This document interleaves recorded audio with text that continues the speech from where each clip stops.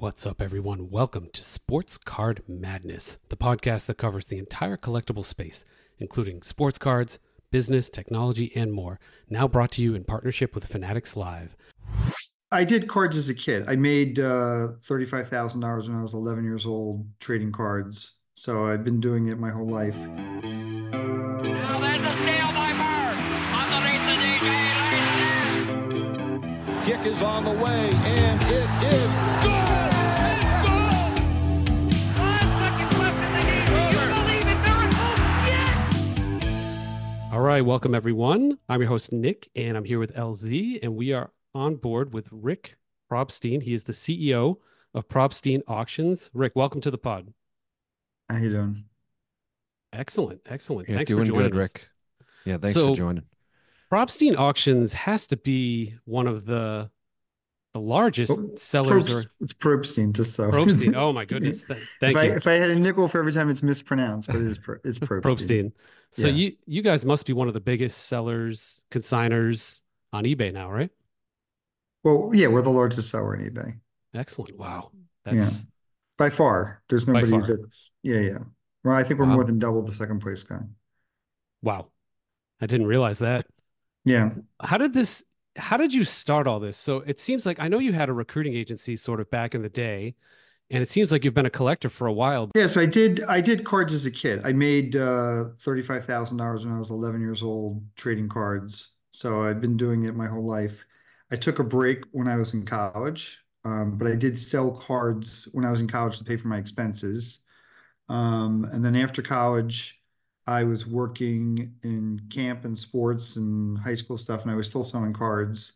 And then I started a technology company, and then I sort of stepped away from cards for like 4 or 5 years, and then I got back into it again after that. That's when I was headhunting. How did you make that much money as an 11-year-old kid? I mean, every weekend Yeah. so I grew up in Delaware, which was a great location. It was central to sort of Baltimore, Philadelphia, Atlantic City, and every weekend I would do a card show and basically make 1,000, 2,000 hours every weekend, and I would buy and sell and trade and flip and just that's how I did it. Man, and That's today, impressive. what do you think that is in today's dollars? That's like my son going out and making $100,000. He's 9 years old. Yeah, I mean, listen, like, well, I was older than that, but Yeah. you know, no, but I hustled. I would run Mm. around we go to garage sales, and there was no internet then, so it was just a totally different world. Like you literally would go to a flea market. I'd walk around the whole flea market, and I'd pick out anybody who had anything that was sports memorabilia, I'd buy it up. The garage sales within 3 or 4 developments of where I lived, we would hit every single one. And I just kept buying and buying and buying. And then I bought at card shows. I had enough capital that people came to me at the card shows, and I would buy collections there and just kept flipping and flipping. And that's what I did. Wow. Rick, did you have any sort of mentors like back then when you were 11, or maybe a parent or an uncle or something that was kind of steering you in that direction? No, I mean, my father would drive me around, and he would Hmm. sit with me, and we'd spend time together. But I did a lot of reading and research. I read everything. So I literally memorized the Beckett Price Guide, the thick one. Mhm. No, I had the whole thing memorized, and all the back then there was a thing called CPU, Card Prices Update. There were monthly magazines, and I knew all the cards, I knew all the card numbers. I was just a consumer of information. So I knew what I was doing, and I didn't just do cards. I did memorabilia. I did all sorts of stuff. Oh, that's Yeah. wild. It's impressive. Um, so fast forward to, you had mentioned it at the beginning, just how you are kind of head and shoulders compared to your competition on eBay. Like what are we talking about from Well, transactions? that's largely in part to PWCC leaving the platform. Okay. So Yeah. at one point it was basically Coke and Pepsi, the two of us, Mm-hmm. and that was basically the only beverages that people were drinking. And now it's changing a little bit. There's a 5 or 6 more guys that are in the consignment game on eBay that are sort of stepping up to the plate, and sort of like improving a little bit. But when it was PWCC and myself, which they've been off the platform for like 2 years now. It was us head to head, and they actually, I was ahead of them initially, and then they overtook me, and they got beat. They were bigger than me when they finally left, and then when they left, it was sort of like my marketplace. Mm-hmm. So now that you've swallowed up all of their customers, how many transactions are we talking? Like in I don't know, a About weekly, yearly? What do you, yeah, what do you think? 850,000 transactions a year. Wow. Yeah. Wow. Wow, that's impressive. And what do you have for a And staff? the last 4 years, we've done over $100 million a year. The best year being $160 million. Congratulations. Yeah. That's amazing.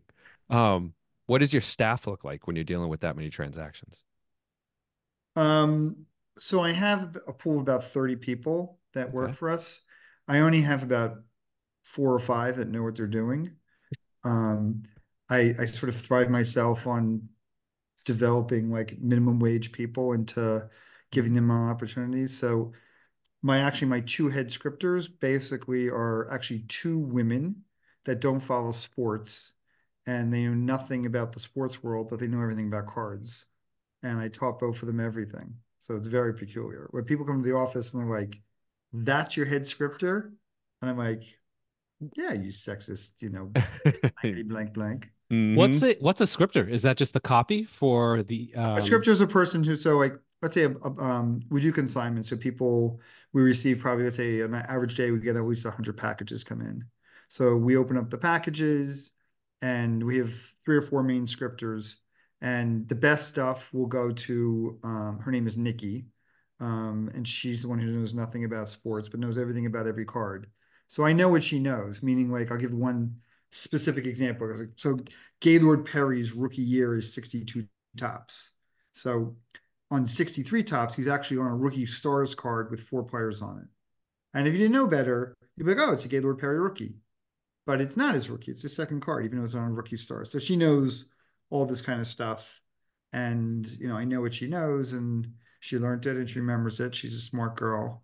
And she's got the whole thing down. She knows all the rookies, all the Hall of Famers, everything, every type of refractor. Now, when someone sends in a card, when one of your scripters, are they are they going back and forth even with the customer on fees, or are you like a set price and there's no No, I have negotiation like set this is I have set rates. We have people that give okay. us the millions of dollars, Hmm. and we have people that are just fly in, fly out with one card. Everybody works in the same rates. I don't have any rate Okay. deals with anybody. Our rates are sort of like bare minimum, meaning Mm, like a card over $1,000, we're taking 5%. okay. So, and that's in the 5% that covers me, my operation, eBay, and eBay processing fees. So, um, not a lot of profit on those cards. I'm not Mm, crying poor. I'm okay, but we make it up on volume. okay. Hmm.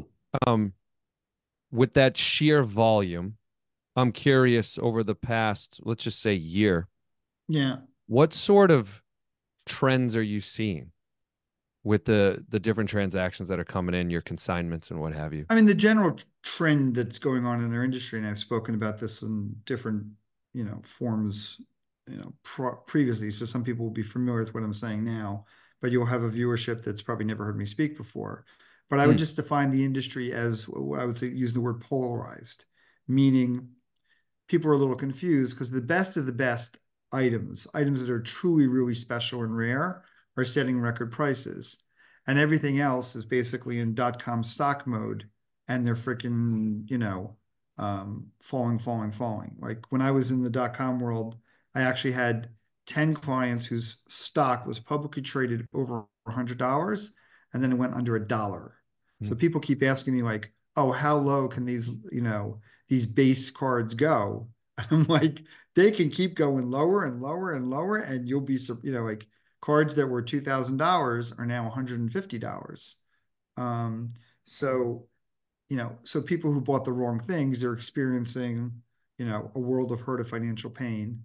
mm-hmm, And then people who bought the right things, they're doing quite well, mm-hmm, you know. Yeah, it's a great lesson. I always look for scarcity in what I buy. It's why I like vintage in particular, and I like Yeah. vintage signed even more Yeah. It's a scarce asset in most cases, and it's protected between the crazes and the ups and downs of the modern market. So I have a lot of money in that. I have a lot of money in that kind of stuff too. And the other good thing about it is that you can protect the market, meaning like, if there's only five of a certain card and one pops up, you know, and you bid $100,000, nobody's going to own it unless they bid up more than $100,000. And as long as you're willing to buy the card and, possess more inventory, which, I do all the time. I have multiples of a lot of my special items, and I just, if I consider them to be gold, I'll keep buying. Mhm. That's interesting. You could just sort of muscle your way and kind of, if you've done it right and done it early, you can definitely control the market on rare stuff. That's really cool. Yeah, yeah, as long as you have the money. Sure. Yeah. And the foresight, I imagine too. Yeah. Rick, with you leveraging the eBay platform for a bulk of what you're doing, if not all, is it all or is it a bulk? Is it I only sell on eBay. all right? So it's only eBay. Yeah. I wanted to ask you, and it actually ties into even a bit of what you're saying, where there's like 4 or 5 like newcomers that are starting to make a little bit of headway, we'll say. Yeah, there's some guys that are putting up decent stuff now. Yeah. You know, So with you only being able to leverage eBay, like how much room do you have to innovate in this space and think of new creative, I don't know, things well, just I yeah. mean, I have a million ideas, but Okay. I am semi-limited on the platform, Mm-hmm. and eBay within collectibles is also limited on the platform because, um, you know, the largest vertical within eBay is not collectibles. So, you know, if they're going to roll something out on the website, it has to also be good for eBay Motors. It has to be good for all the different verticals that are up and running. And the needs of collectibles in many cases are different than they are. You know, eBay Motors does not have a problem with people not paying for mufflers. But they do have a problem this week with people paying for Brock Purdy cards. So, they have different challenges. Mm. Are with are you able to work very closely with eBay? Like, do you have a great relationship? I mean, you got to be one of their Yeah, so I, so. I have a managed account. Mm, I have meetings with eBay executives. We do talk and discuss ideas. I have been out to their executive offices and met with senior people. And I know the sort of the inner workings, but just because somebody on the collectibles or the sportsman team wants to do something doesn't mean that it's going to happen instantaneously. right. And a lot of times they'll know what's best for collectibles, but it's very difficult getting it implemented on the website just because there's a lot of other variables that are going on when you're talking about a multi-billion-dollar platform that has a lot of moving parts. Mm-hmm. Right. Yeah. At Okay. least you have a voice at the table. That's fascinating. So, Rick, one of the things, I think this was like my first introduction to you and what you collected. I know at the National this past year, you had a framed, just sitting out, no armed guards or anything. You had a framed thing of, I think it was like 15 Well, PSA I'm 10 people and people people know not to mess with me, so I'll jump yeah, over the yeah. table and just start. It's like, was that I'll get violent very quick with people if they mess with my Jordan collection. There we go. that was how many Jordans was that? Can you just walk through like So how long it took you, I brought 31 Jordan PSA 10s to the National. right? We fit 30 in that frame piece. Mm, And my thinking at the time when I was buying them was that, listen, for me, it's sort of like, I'm all in the industry. I'm not one of these guys that's running an auction house that like takes every nickel that he's making and, puts it into, a hedge fund or something like that, or starts buying real estate. I'm all in the industry. I'm a collector. I have things that I collect, and I believe in the industry long term, and I'm all in on it. So my purchases of the Jordans, and I was sort of diversifying different things I was investing in.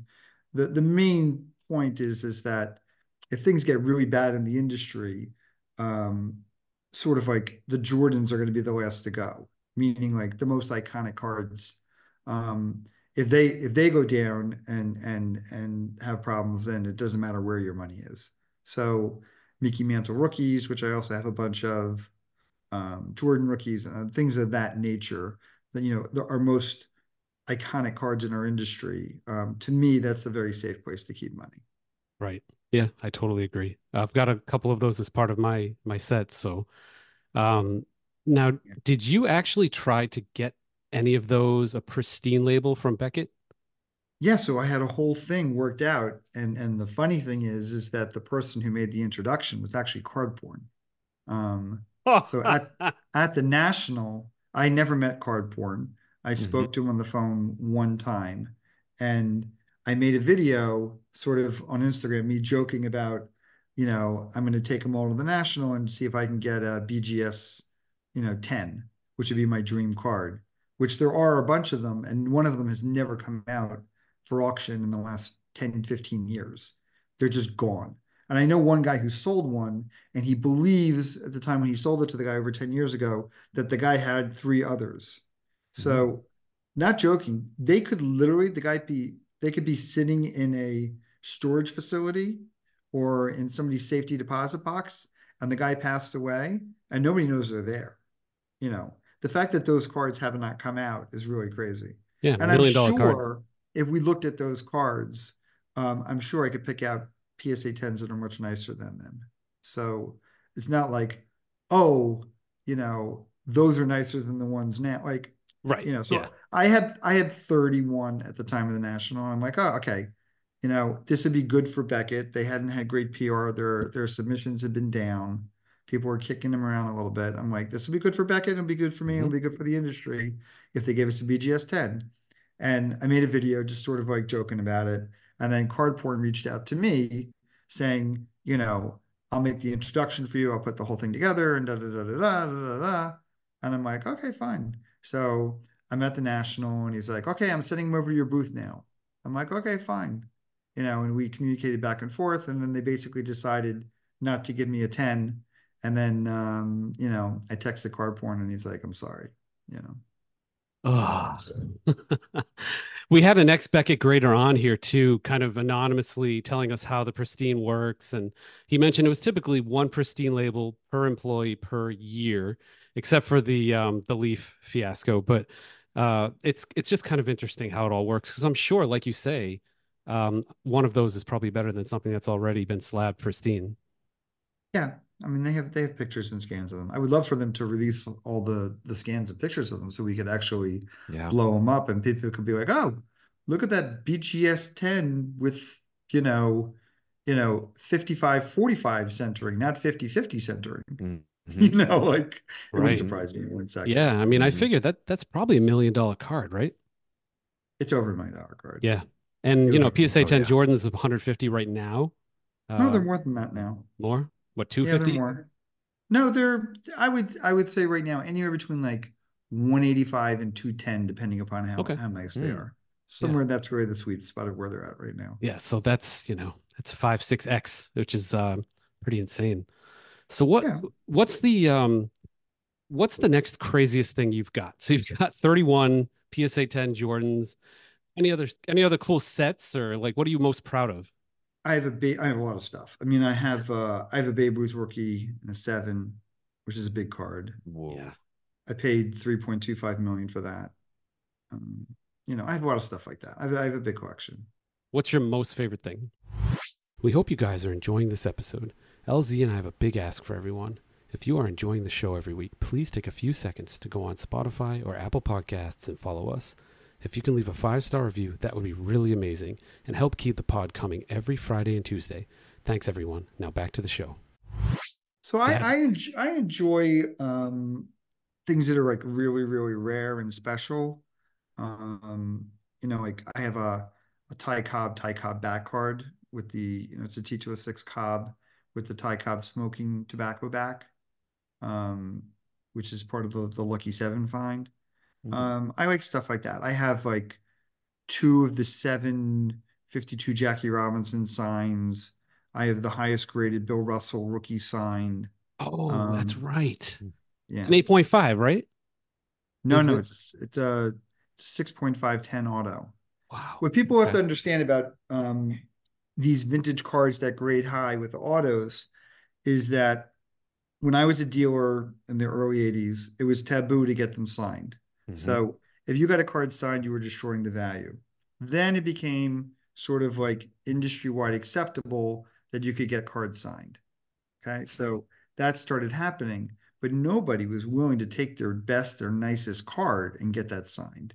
That was considered lunacy. Mm. So a lot of these guys that passed away before the trend happened. So at this year's past national, Lou Alcindor was signing his rookies. So just now, right, people are willing to crack out their 9 and have it witnessed by PSA, and now they can go for like a high grade, card and an auto at the same time. But that's only a recent thing. Mhm. So anybody who's really who passed away 5 years or more ago, there's really no inventory of high grade cards that are signed. And you can also, Interesting. by the way, if you look out, you can make money because a lot of times you'll see a card that they just graded authentic, and the card grade is a 10, but they just didn't grade the condition of the card. There's nothing wrong with the card. So you could buy the card and be like, oh my God, that's a near mint card.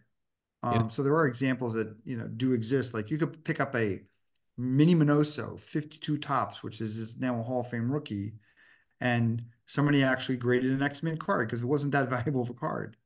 And that might be the highest graded Mini Minoso signed rookie. So there's still opportunities out there when you're looking at inventory that hits the market.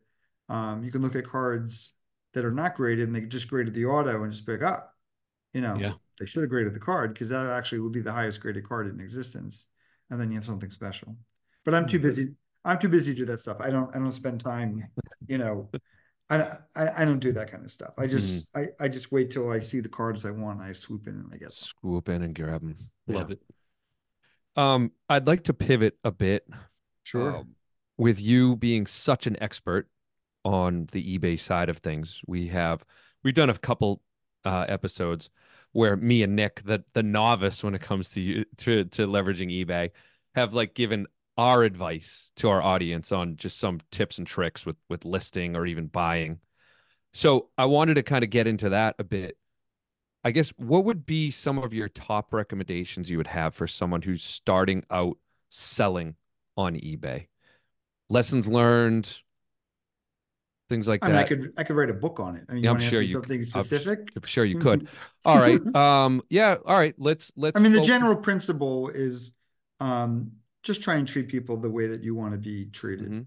But at the same time, we run a very big operation. When somebody asks a really, really stupid question, we will not reply. Meaning, like, Mhm. let's say it's an Albert Pujols card numbered to 99, and the guy sends 3 messages. Is this his jersey number? And Mhm. we've scanned the front and back of the card.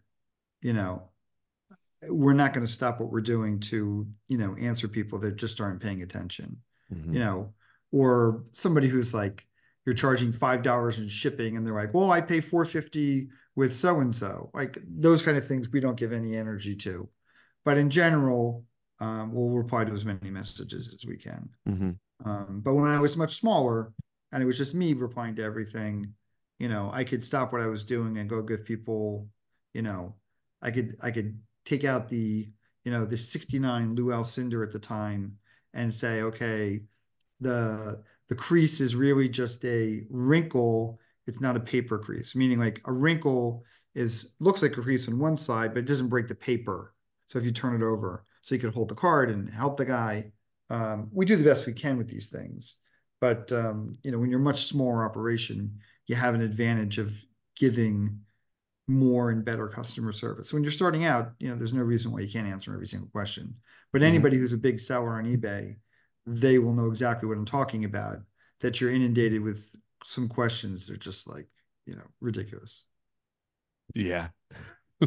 I know you I follow you. I follow your socials. So Rick is actually a really good follow. And from time to time he does share some of the crazy questions and requests that come in. I saw your I think it was your Valentine's Day one last week. It was hilarious. You can either share that story, but I did want to ask you, like, what are some of the crazy, obscure requests, emails that come in? The Valentine's Day one's a good one, but What? Oh, we have. I mean, Yeah. there's Yeah. great. That hold on, was that the one with the 25 replies, or that was a different It one? was the Larry No. Bird, No. like Valentine's Day The gifts real one. romance, a lot of Yeah. romance in that Oh, relationship. with the blonde Yeah, mustache. Yeah, yeah, with yeah. the blonde mustache. I mean, that really gets you going, right? I mean, there's nothing more that gets you in the mood than the blonde Uh, mustache. it's Yeah, great. yeah. No, I there's stuff like that that happens every day. Mm. Most people when they ask a question or they're engaging, they don't necessarily think about the other side. Like, I'm not your librarian, okay? Meaning, like, I'm running a real business, I'm working, so it's not my job to research the prices of your cards and tell you what your stuff is worth. Okay. We Oh, get it all the time. I wow. get I get 10 of them a day. Like, oh, I saw you so and so, blah, blah, blah, blah, blah. Can you tell me what my blank is worth? You know, and we actually, even our consigners, we have 4,000 consigners that are active with this. We will actually never tell anybody an estimate on a price. I will never tell anybody, oh, I think this card will sell for XYZ. And there's actually a legal issue with that. Mm. Meaning, if I tell somebody that a card is a $3,500 card and the card sells for $2,900, okay, and they don't feel that I did everything possible to market their card, they could actually sue you in court and they will most likely win. Okay. Most people don't know that, Wow. but there's legal issues with this stuff. We actually will never give any of our consigners a quote on what a card will sell for. The only thing I will tell them is I'll say, listen, um, and it depends on the price point of the card. eBay is the largest platform. It does more money than all the auction houses combined by far. It's not even close. And we're the largest seller on the platform. And we do have a history of getting the most eyeballs in our auctions, and that produces the best prices typically. You have a card, it's a $10,000 card. It has a chance of making our Instagram 24 hours, and it should make email marketing. And, that's the commitment I can make for you. Mm. Now, if that doesn't work for you, I can't help you. Um, but that we communicate sort of like what we're willing to do in terms of marketing a card. And some of the big auction houses will work that way too. Some people will give a card to Ken Golden on condition that he puts on the white gloves and holds it up and does a 1 minute video. You Mm. know, Ken, I have this $500,000 card. If you're going to make a video on it, it's all yours. And that's the way that people really should be thinking rather than like, because even if I told a guy, oh, I think it's a 3,300, what does that mean? Like, how do I know what the bids are going to be? Mhm. It's Right. nonsense. Yeah, and you don't know when the auction's going to end. Does it end on Christmas Day? Does it end, Well, that it's we can control. yeah. I mean, Sure, right. if I hand an auction on Christmas Day, bad on me, Yeah, of Yeah. course. or in the middle of the Super Bowl. That's true. I know we talked about time zones and how, me and LZ will like fall asleep before the end of a big auction No, and I've spoken on this. They just need to get rid of the whole time zone thing. Like, mm, like if you go and yes. research when they started it, why they started it, we're done with time zones. Let's all just be on the same time zone and just Love it. I like yeah, it, man. I like it. yeah. So so Rick, I was kind of curious, I buy and sell on eBay, obviously not a ton, but making offers on expensive cards all the time. What do you Yeah. think is the best strategy there? To come in at something reasonable and get a dialogue going, or just throw out like a crazy 50% off thing just to shock them? What do you think is the best approach for like the buy it now and how to attack that? So it's very interesting to bring up buy now. I'm actually in the middle, and I've had this conversation with eBay, and they're very well aware of it. Um, the buy it now platform within eBay has basically become like a crying wolf platform, meaning I would, first of all, 87% of all statistics are made up. So I'm saying that to you and that's made up too. Um, the majority of cards that are on the eBay buy it now side are overinflated. And some of them are overinflated by 5 times, 5x, 4x, 3x, so much so that the majority of collectors are frustrated and don't even search anymore. So Ooh. we are actually in process of taking apart our entire eBay store, and we're not having any more buy it now items moving forward. The only thing that we're doing now, some cards need to be protected. So we are in specific instances, if we approve it, we will run a card with an opening bid, and then we will lower it by 10% each time until there's a sale. Okay. But we have had cards, and I have cards now, we've been holding for 10 years with crazy buy it now prices, and nobody's ever made an offer, and it's just bad for the platform. Yeah. And you know, I think the only solution, and it's a very difficult solution to do, and I don't know how they can fully implement it, is that if you post a card in the eBay store and let's say it's up for a year and doesn't sell, and they can determine that the same exact card in the same exact grade, something completely comparable, has sold for 60, 70, 80% less, you need to lower the buy it now price to be within a certain percentage of market value, or eBay is not going to host it and allow you to take up real estate on their site and disrupt the whole platform. That's a really That good would be idea. tough. That would be He- tough. But he's Yeah. right though. People use it as an advertisement for their Instagram sometimes. So Oh, they'll throw 100%. a Jordan rookie on there. Yeah. They'll put $100 million, right? Yeah. And it's Mhm. then Yeah, they'll no, put you see it. You see it all the time. Oh, yeah, all the time. And the net result is people stop searching. Mhm. So right. I have things that I collect. There's probably 2 or 3 really specific searches that I'll do on the buy it now. But on the most of the things I do collect, I don't even look anymore.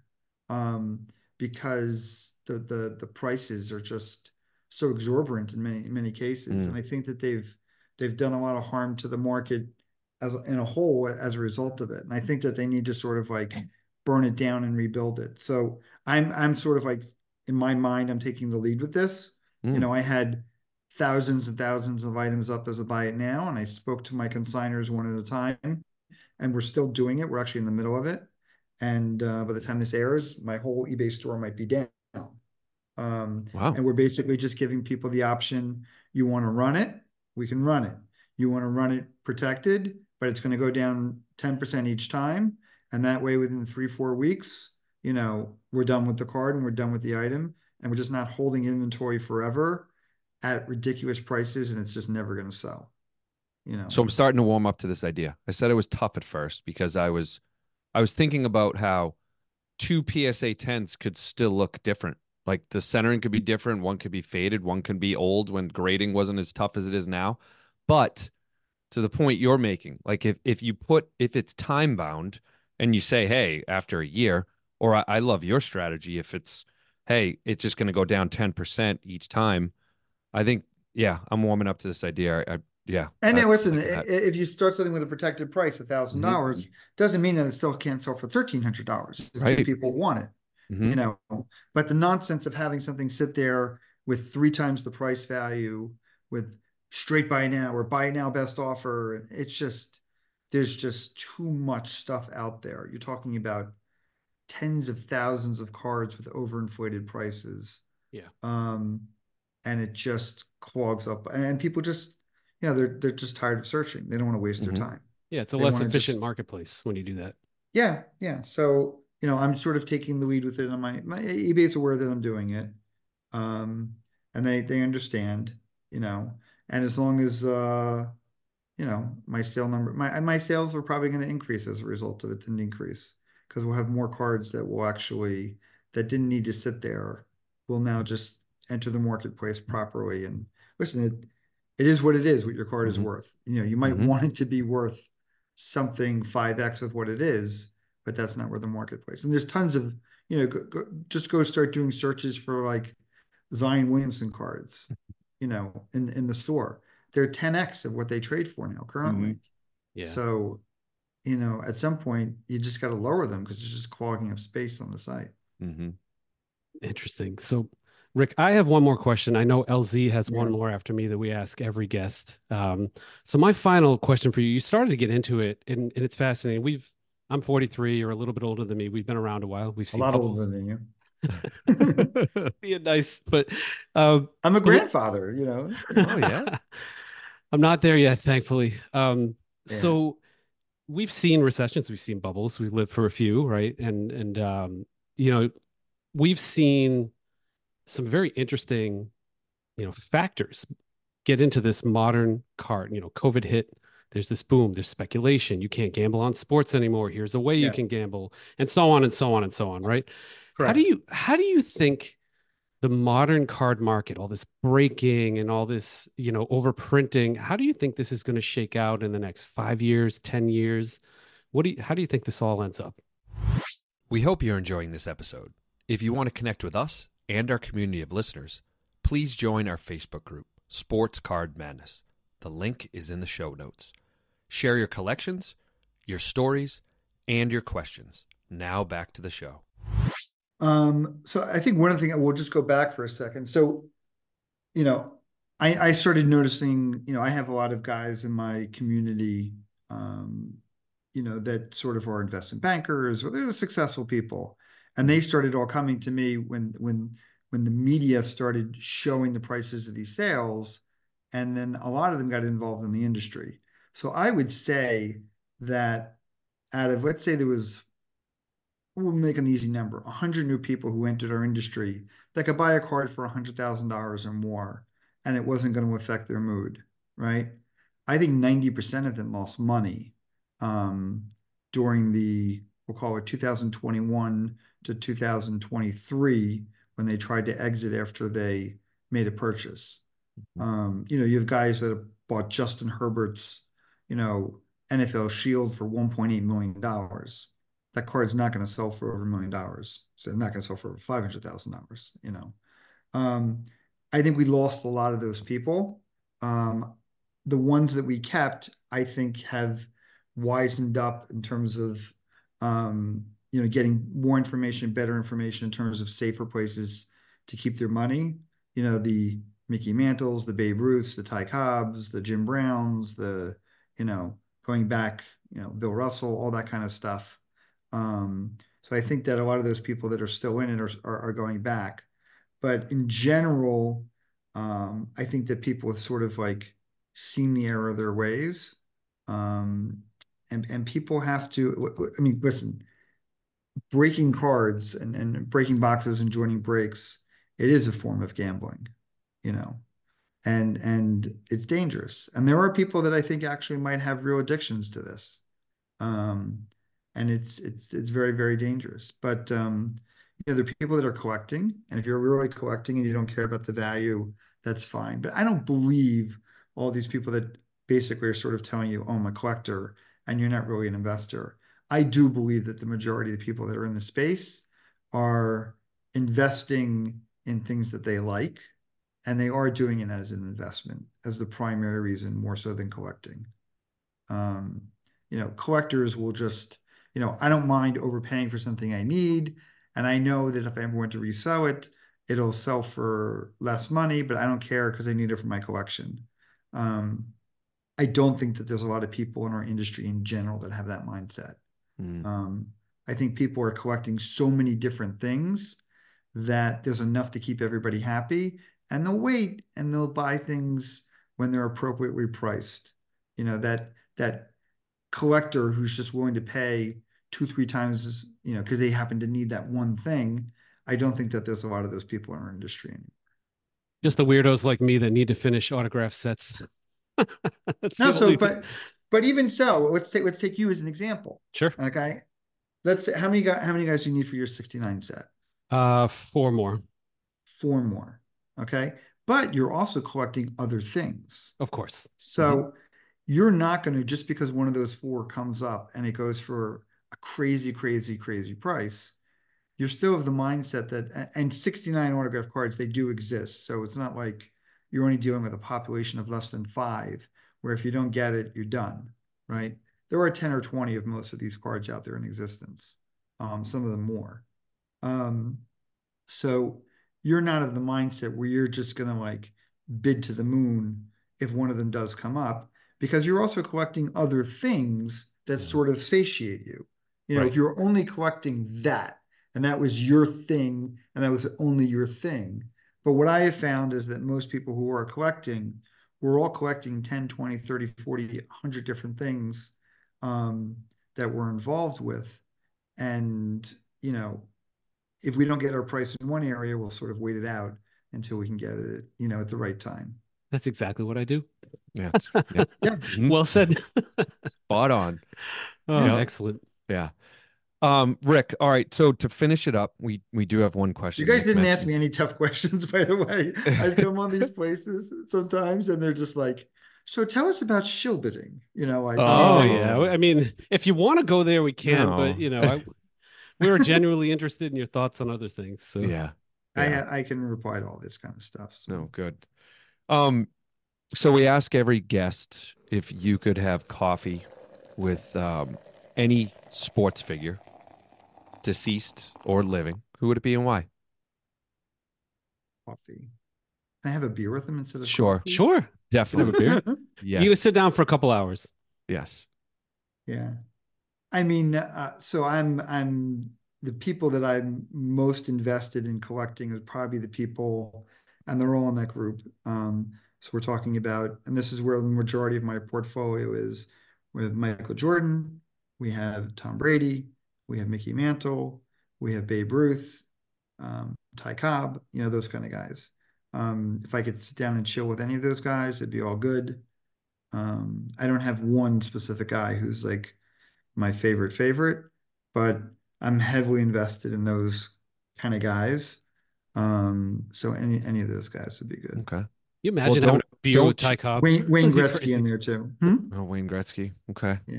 No, I was going to say don't choose Tom Brady because if you choose him, it's only going to be like a 1 minute sit down because have you seen him chug a beer before?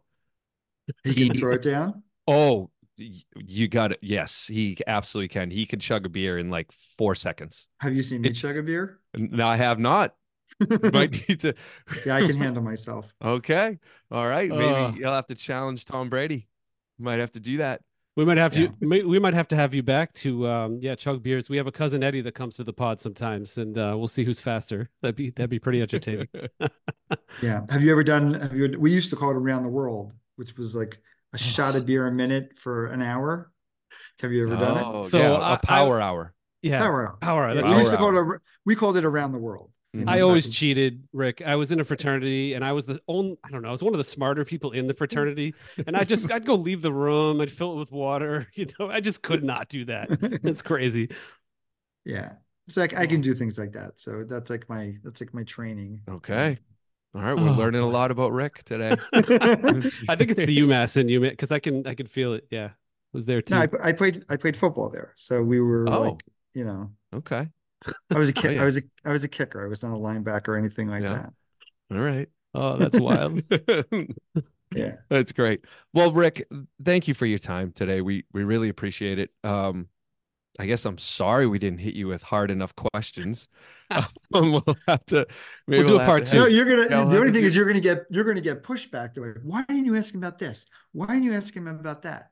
That That's you're fine. gonna the pushback's That's gonna be fine. on you, not on Okay. me. So it's all good. Yeah. Well, thank you. I guess for the audience, the people maybe who don't know you, I'm sure a lot of people do, but for people who don't, how can they follow you? How can they get in touch with you? How can they use your services? Yeah, I'm pretty easy to get in touch with. So on Instagram, we're Probstein Auctions. I have close to a little over almost 50,000 followers. On eBay, I have 114,000 followers. So I'm pretty easy to get a hold of there. And you can literally just do a Google search of me and you'll be able to get a hold of me in like 3 minutes. I'm pretty Yes. accessible. Yes, he's a good follow. Everybody, make sure you follow Rick.